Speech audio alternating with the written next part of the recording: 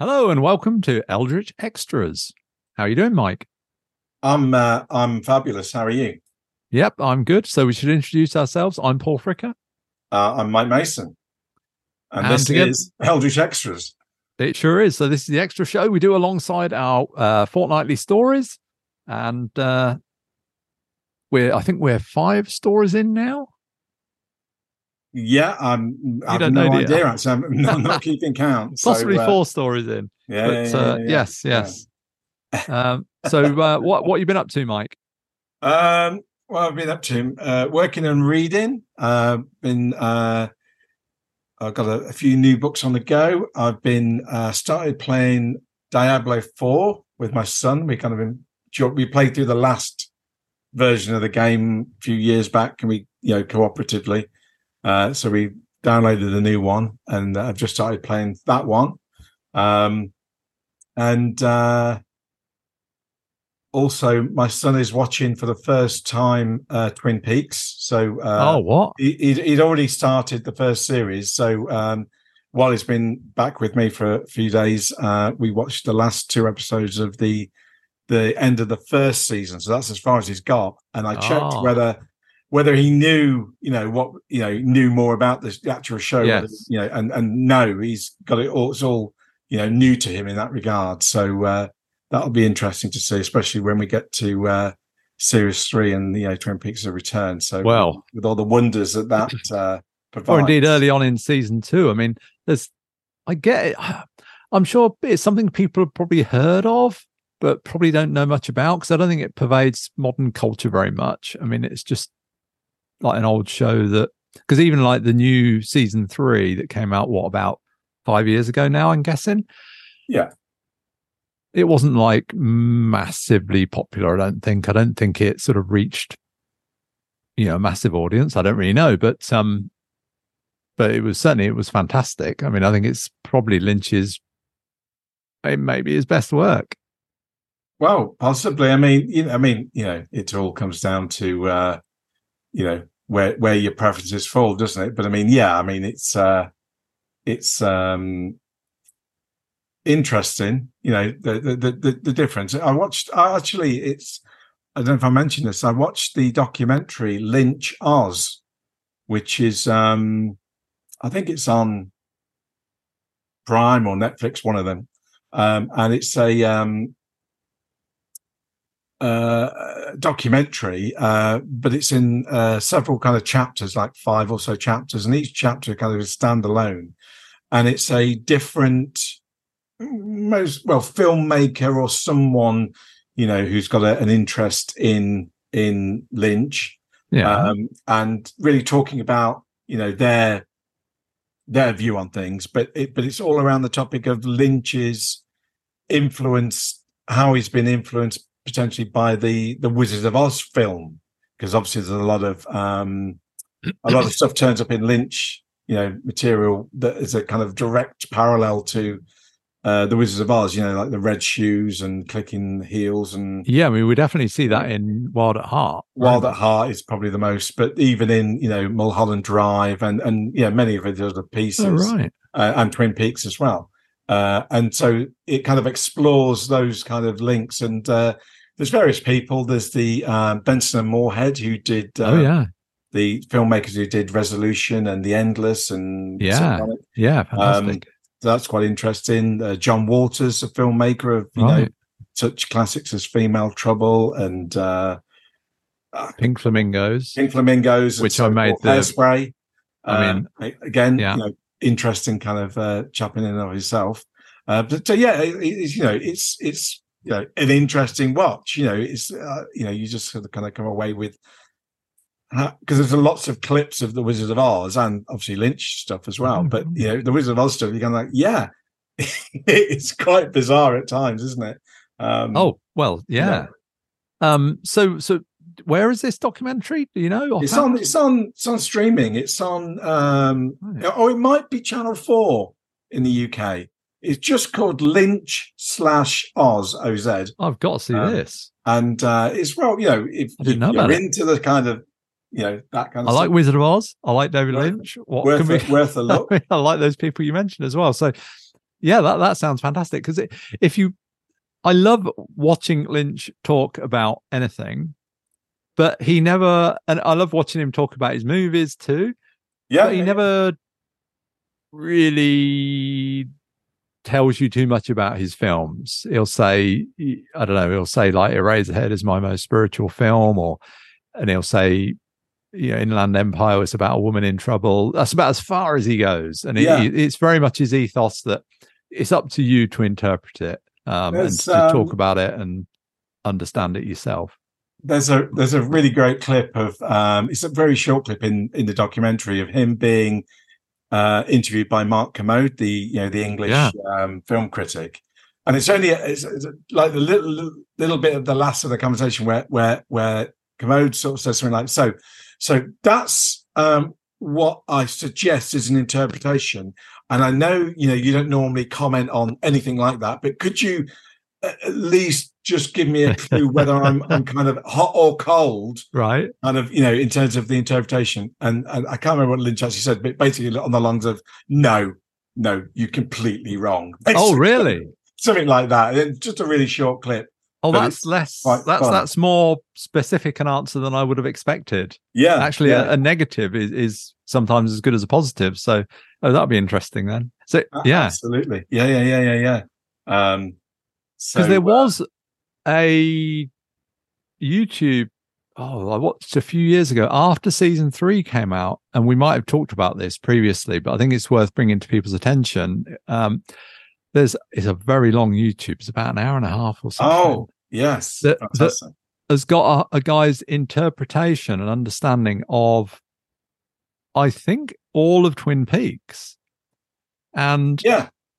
Right through all 3 series, isn't it? Yeah. And a lot of it, when you take little bits of it, you're like, yeah, really. But when you listen to it and listen to his explanations, and he refers to sources of things that Lynch has said and the logic of it and where things have come from, it makes some very convincing arguments. Some really interesting arguments, which I've totally forgotten, but they were very interesting. Yeah. I mean, again, I can't remember it all. I mean, it's like 3 or 4 hours long, isn't it? It's huge. And I seem to remember it's something, his theory is that it's the whole of Twin Peaks is really a kind of Lynch's response or illustration of the kind of the TV business or film business. Yeah, and the effect of television, I think. And so forth. But yeah, it's just even if the guy is completely off base with his interpretation, it's still fascinating to listen to. Yeah, because there's a lot of kind of things you're going to go, oh yeah, that sounds right, but whether it's true or not, who knows? But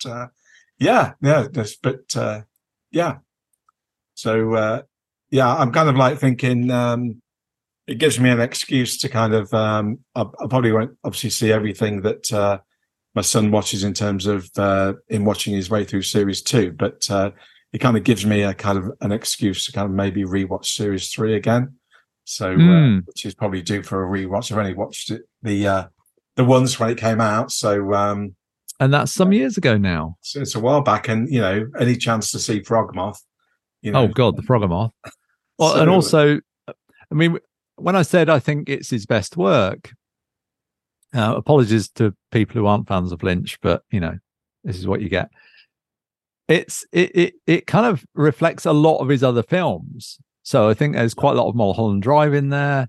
There's bits that sort of reminded me, when with the boxing glove and stuff, and the sort of characters in that one, it sort of reminded me quite a lot of Wild at Heart. And I think it's episode 8 or whatever it is, where it's about the Holocaust. Well, not about the Holocaust, but about the atomic bomb and so on. It's like that was very Eraserhead in the sort of tone and feel of it. It felt it felt like it always felt like Eraserhead. You couldn't turn the dial up anymore, but then he does. Yeah. It's definitely it kind of brings together visually at very least, let alone thematically, a lot of these kind of pieces, as you say, from his film work. Yeah, it's interesting. It always feels to me like you're watching a film sometimes or a TV show, and part of my brain sort of thinks, oh, wouldn't it be weird or strange if they did this thing, or if they just kept doing this thing? But they never do. But Lynch does. Yeah. And it's like, well, he can't carry on doing. Oh, he is carry on doing it. Oh, okay. Yeah. I mean, it sounds very banal and dull, but somehow he makes it effective. There's that one episode where you've got the guy sweeping up in the bar. Yeah. And I Yeah. think he just carries on sweeping up for about 5 minutes, 7 minutes of screen time.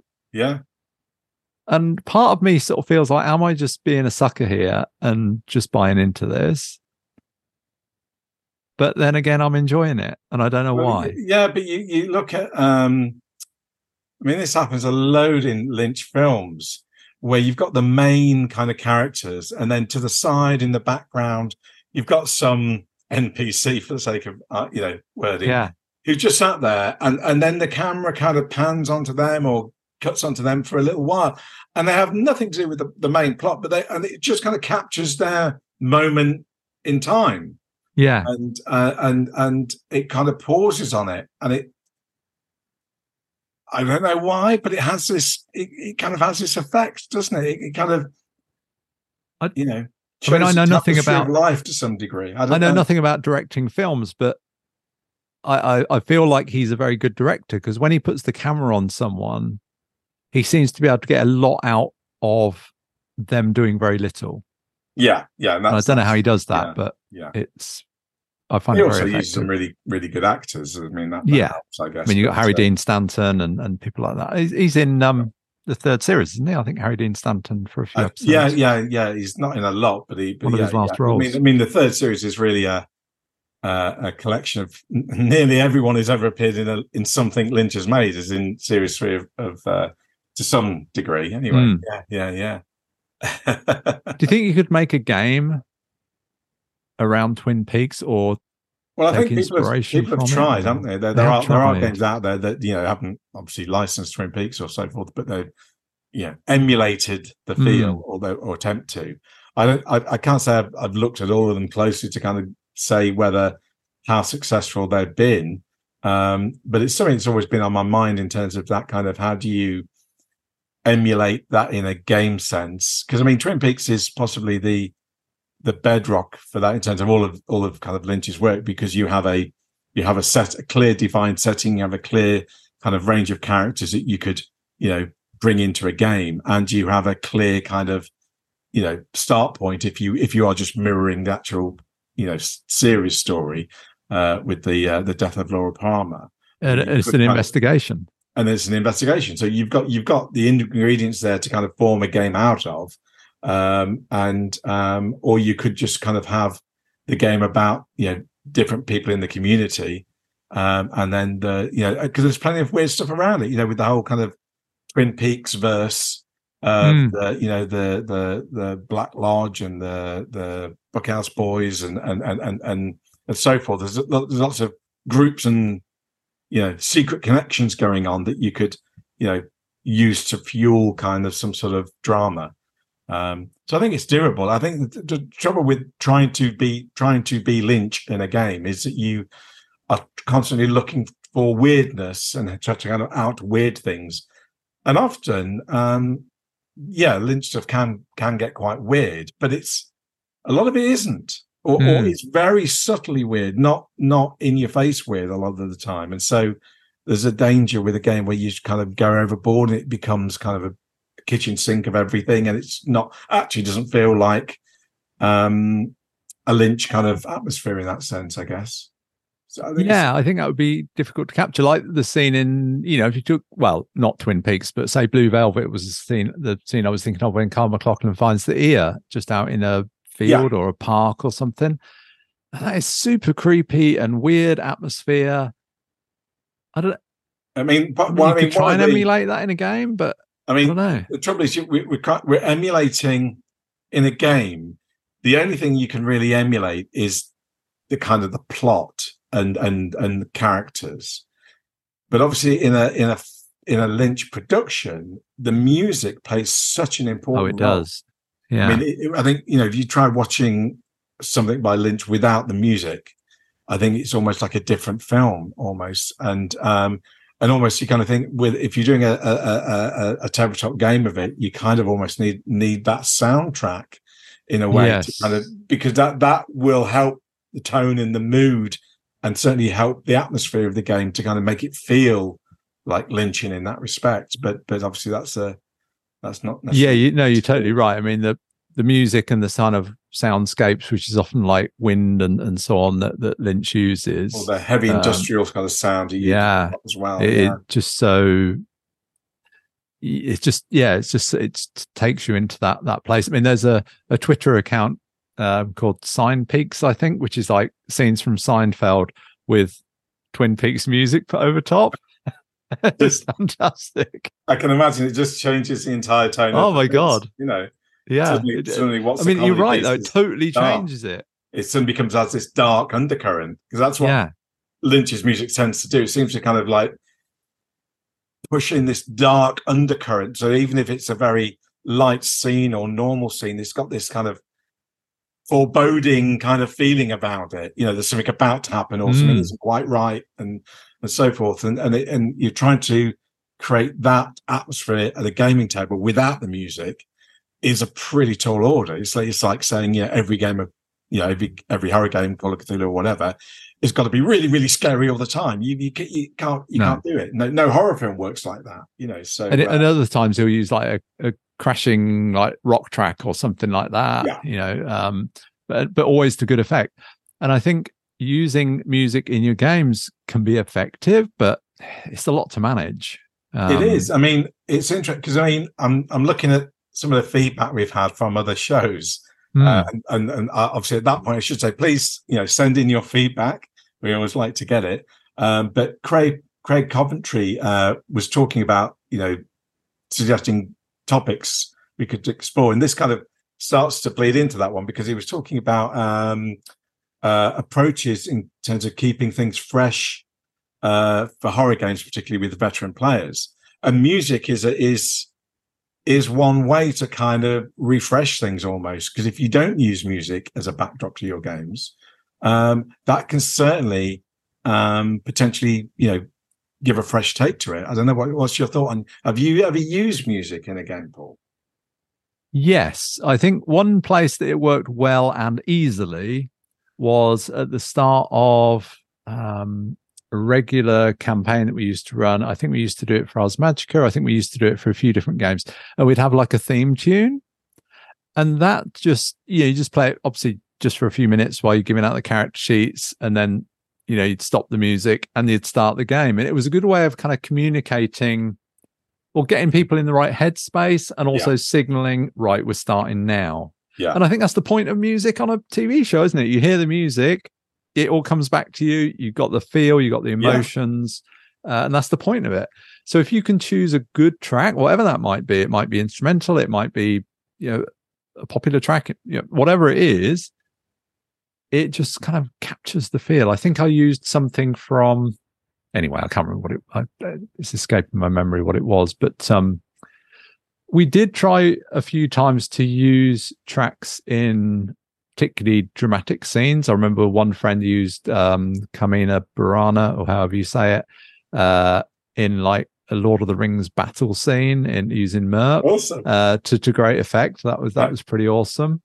And then sometimes when we were playing, I remember when we used to play Cult with Scott, we'd have just a kind of a compilation of kind of industrial kind of music in the background. And that kind of gave an eerie feel sometimes, because it was just a compilation.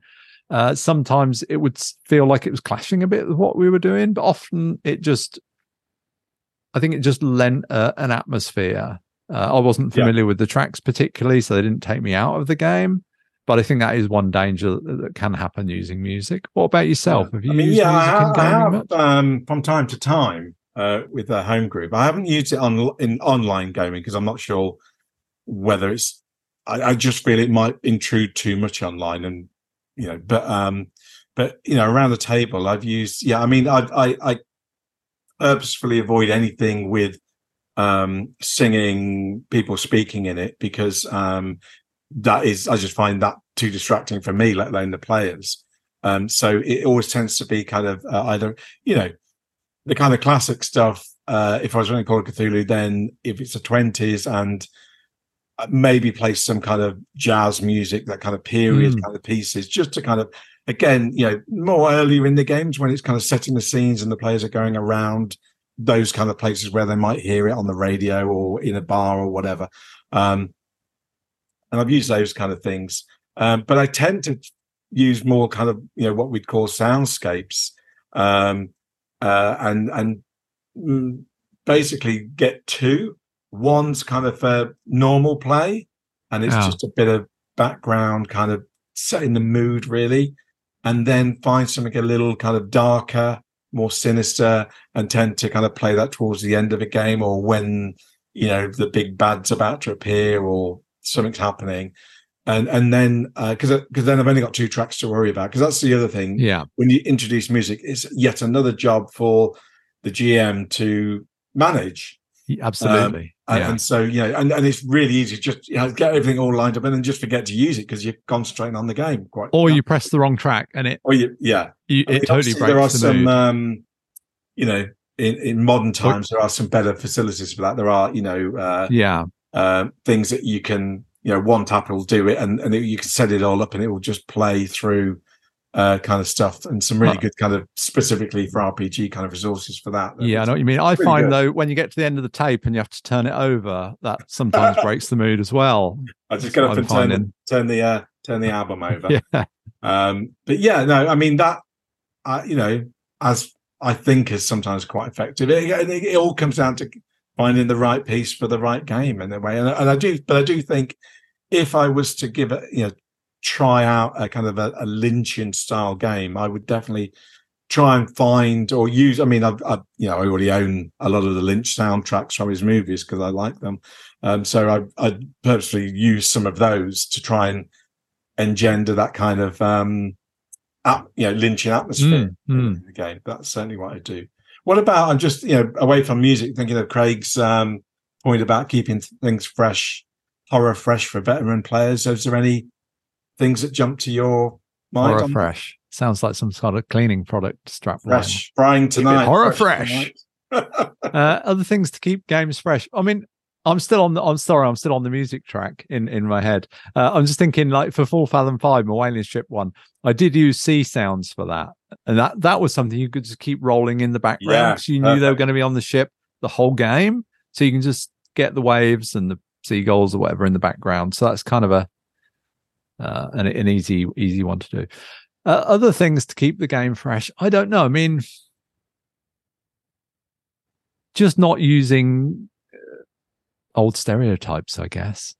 Trying to avoid I mean, I think if you've got an interesting game and interesting characters and so on, you can have the same old story again if it's done in an interesting way. And when I say the same old story, I mean the fact that you got certain elements in there. So let's say it could be in Innsmouth, it could be with Deep Ones, and that could be very cliched and stereotyped, and we've seen it all before. Or if it's done interestingly, then it could still be great fun and very engaging. And that's the crux of the question, I suppose, is how do you do that? How do you make it interesting? And I suppose I don't really have an easy answer to that. I think you just have to look at it and think, well, does that excite my imagination, or does that just bore me as a reader? I mean, one thought that comes to my mind is that there's a lot of scenarios, and veteran players will have played a lot of scenarios that are very much the kind of monster of the week or haunted house of the week kind of thing, one shot kind of style scenarios where it's very much about you are entering into the situation, and there's a bit of risk when you're stood in the haunted house because you might get hit by a thing or the monster might come up through the floorboards, but it's not a personal, you're not invested personally in the same way unless it's your house and you actually live there. So there's a lot of scenarios where you are brought in, or you end up in the plot, but you're not intrinsically connected to the plot other than as an investigator. what would be cool is to, having done those kind of style of games, or even with the same characters, is look for ways to now to ingrain them into the plot. So making the plot personal to the characters. So therefore, they're not now observers and investigators to the horror. They are the center point of it. And because obviously that works really well in the kind of campaign sense, because they've spent all these years investigating the mythos, as a kind of to remove almost, and had some close encounters and all the rest of it. However, now we're dealing with the after effects of what latched onto them, or what have they kind of taken in unwittingly or wittingly, the books they've read, the spells they've learned, the encounters they've had, how has that affected them, and what in terms of the mythos is kind of now keeping an eye on them and kind of wants them almost. It's kind of like is and so kind of making the plot personal to them kind of refreshes the horror, because it's now about them. It's not about the haunted house. It's about them, and it kind of uses the kind of a similar plot to the film it follows. Wherever they go, it will follow them. Whatever they do, it will follow them. It will get to them. It's like being chased by a hound of Dindlas. It will get to them. I've got somebody at the door, so I've got to go and answer that. Hang on a minute. Okay, so these ones, we're not editing these. So that's like a golden rule that we're not going to edit these for like half an hour or so. So Mike's gone to answer the door. So I will say, I think it's, as I talked about last time with that Stephen King book, I think a lot of it is about making characters you care about. Because he really made me, or characters I'm interested in, I think. Hello, Mike. Hello. Was it I something got important? a package. Unfortunately, it wasn't for me. Well, that's no good, is it? So I was just saying, like that Stephen King book I was talking about last time, I think he really gave me some interesting characters that I was interested in and sort of came to, I guess I would say, care about. Paints enough of a picture that you feel you relate to them and you feel like you care about them. So I think that's one thing, but I'm not sure that that's necessarily essential, because you've either got, I think, one of two things. I think you've either got characters that you're really invested in and you're really interested in, and that's often the case with, if you follow any kind of soap opera, I think that's what happens, isn't it? And the actual plot lines and stories don't have to be that interesting, but if you're really invested in the characters, then you become interested in the minutiae of their life. Or you've got a really interesting, whatever you call it, plot setup, mystery, whatever that might be. And really, the characters, you can even not like the characters and it's still great. Like for me, I mean, I would say big monster movie in New York with the thing that crashed into the Cloverfield. Like the characters, with Arnold Schwarzenegger in it, yeah, he's in everything, isn't he? But it's like, I don't think I was really invested in the characters in that film, and to be honest, they're kind of unlikable almost, a bit like Blair Witch Project. The characters in there, they're not particularly likable. You kind of relate to who they are to some degree, but you're not particularly rooting for them. But what's happening, the mystery of what's happening, and or not mystery, with Cloverfield, the action that's happening is so compelling that I can imagine myself in that situation. I don't have to relate to the characters, I think, but I can imagine. I suppose that's something. I either relate to the characters very strongly, or I relate to the situation very strongly, and I can totally relate to being lost in the woods or to being stuck in the city with some disaster happening. That's never happened to me, but can imagine it. I'm thinking of a film that kind of brings both those together in equal measures, and brilliant. That's probably why it's a really great film is Jaws. Just to mention Jaws again, because you've got a great plot in terms of I'm just talking about the second half of the film. You're on a boat. Okay. There's a monster out there. Yeah. That's kind of cool, because at any point it's gonna appear and you're gonna have to kind of fight it and deal with it. So that's kind of cool. So you're invested in just what's going to happen next in terms of the plot. But you've also got some really cool characters. I mean, particularly Quint, who's who's a great character to kind of you become invested in him and his tales and his view on things. And it reels all you three in. are great, So you've right? got two things reeling you in, as well as Hooper and Brody or whatever. But and so I think in terms of gaming, if you've got a good plot, a good kind of you've got the equivalent of Jaws is out there, and you've got to deal with it. That's cool, okay. But introduce some really interesting NPCs who are working with the PCs, or at least neutral, that actually allow you to kind of change the pace and tone from time to time. So you can kind of have that. You can have the scene where Quint's talking about the Indianapolis in some sort of parallel way that you've got in your game, where you've got this old timer talking about back in the summer of 1873 there was that thing happened, and then you get a chance to kind of explore some past and do it rather than a handout. It comes through a dialogue, and the whole intention to draw the players further into the plot and make it interesting. And often making the plot bigger than what's going on now is a great way to make that investment more, because it's not just that meteorite that fell last night we're dealing with something that keeps repeating. It's what that wonderful episode of the X-Files does really well. The Tombs one, where they're dealing with the stretchy man. Oh God, yeah. And in and of itself, that's great story, interesting. You want to see what happens. He's an interesting character. Yeah. But what makes it better is the fact that he has to do it every so many years, and you have that character of the old retired police officer who never could solve the case but knew it was wrong, and he talks about the horror that he encountered with Tombs back in the day. Yeah. And it just adds this other whole layer on top of it, which makes it more compelling. So that's kind of what I'm talking about, I think. Yeah. It's I mean, to Craig's question, it's a very difficult one to answer in a nutshell, isn't it? How do you keep the game fresh for experienced players?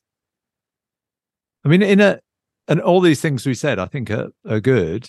I think for me, if I were to try and put it in a nutshell, I think it's your job, and not just your job as keeper, but your job as player to the other players as well. It's to just try and spark people's imagination.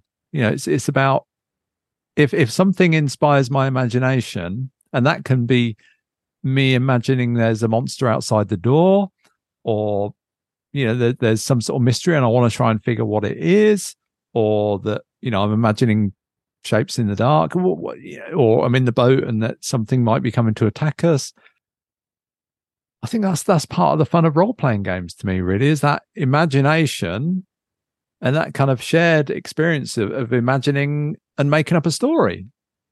Yeah, I mean, part of that, depending on your relationship with your players to some degree, is to maybe have that conversation outside of game and talk about, okay, we've played a lot of these scenarios and we've done these kind of things, and we played through masks and all that kind of thing. What were the coolest bits for you, or what's the story that we haven't told yet? And it might be something that links back to an early story. Remember the time we were doing that investigation and there was that cult, and and actually we that was a bit of a sidetrack, and we went and did the main plot.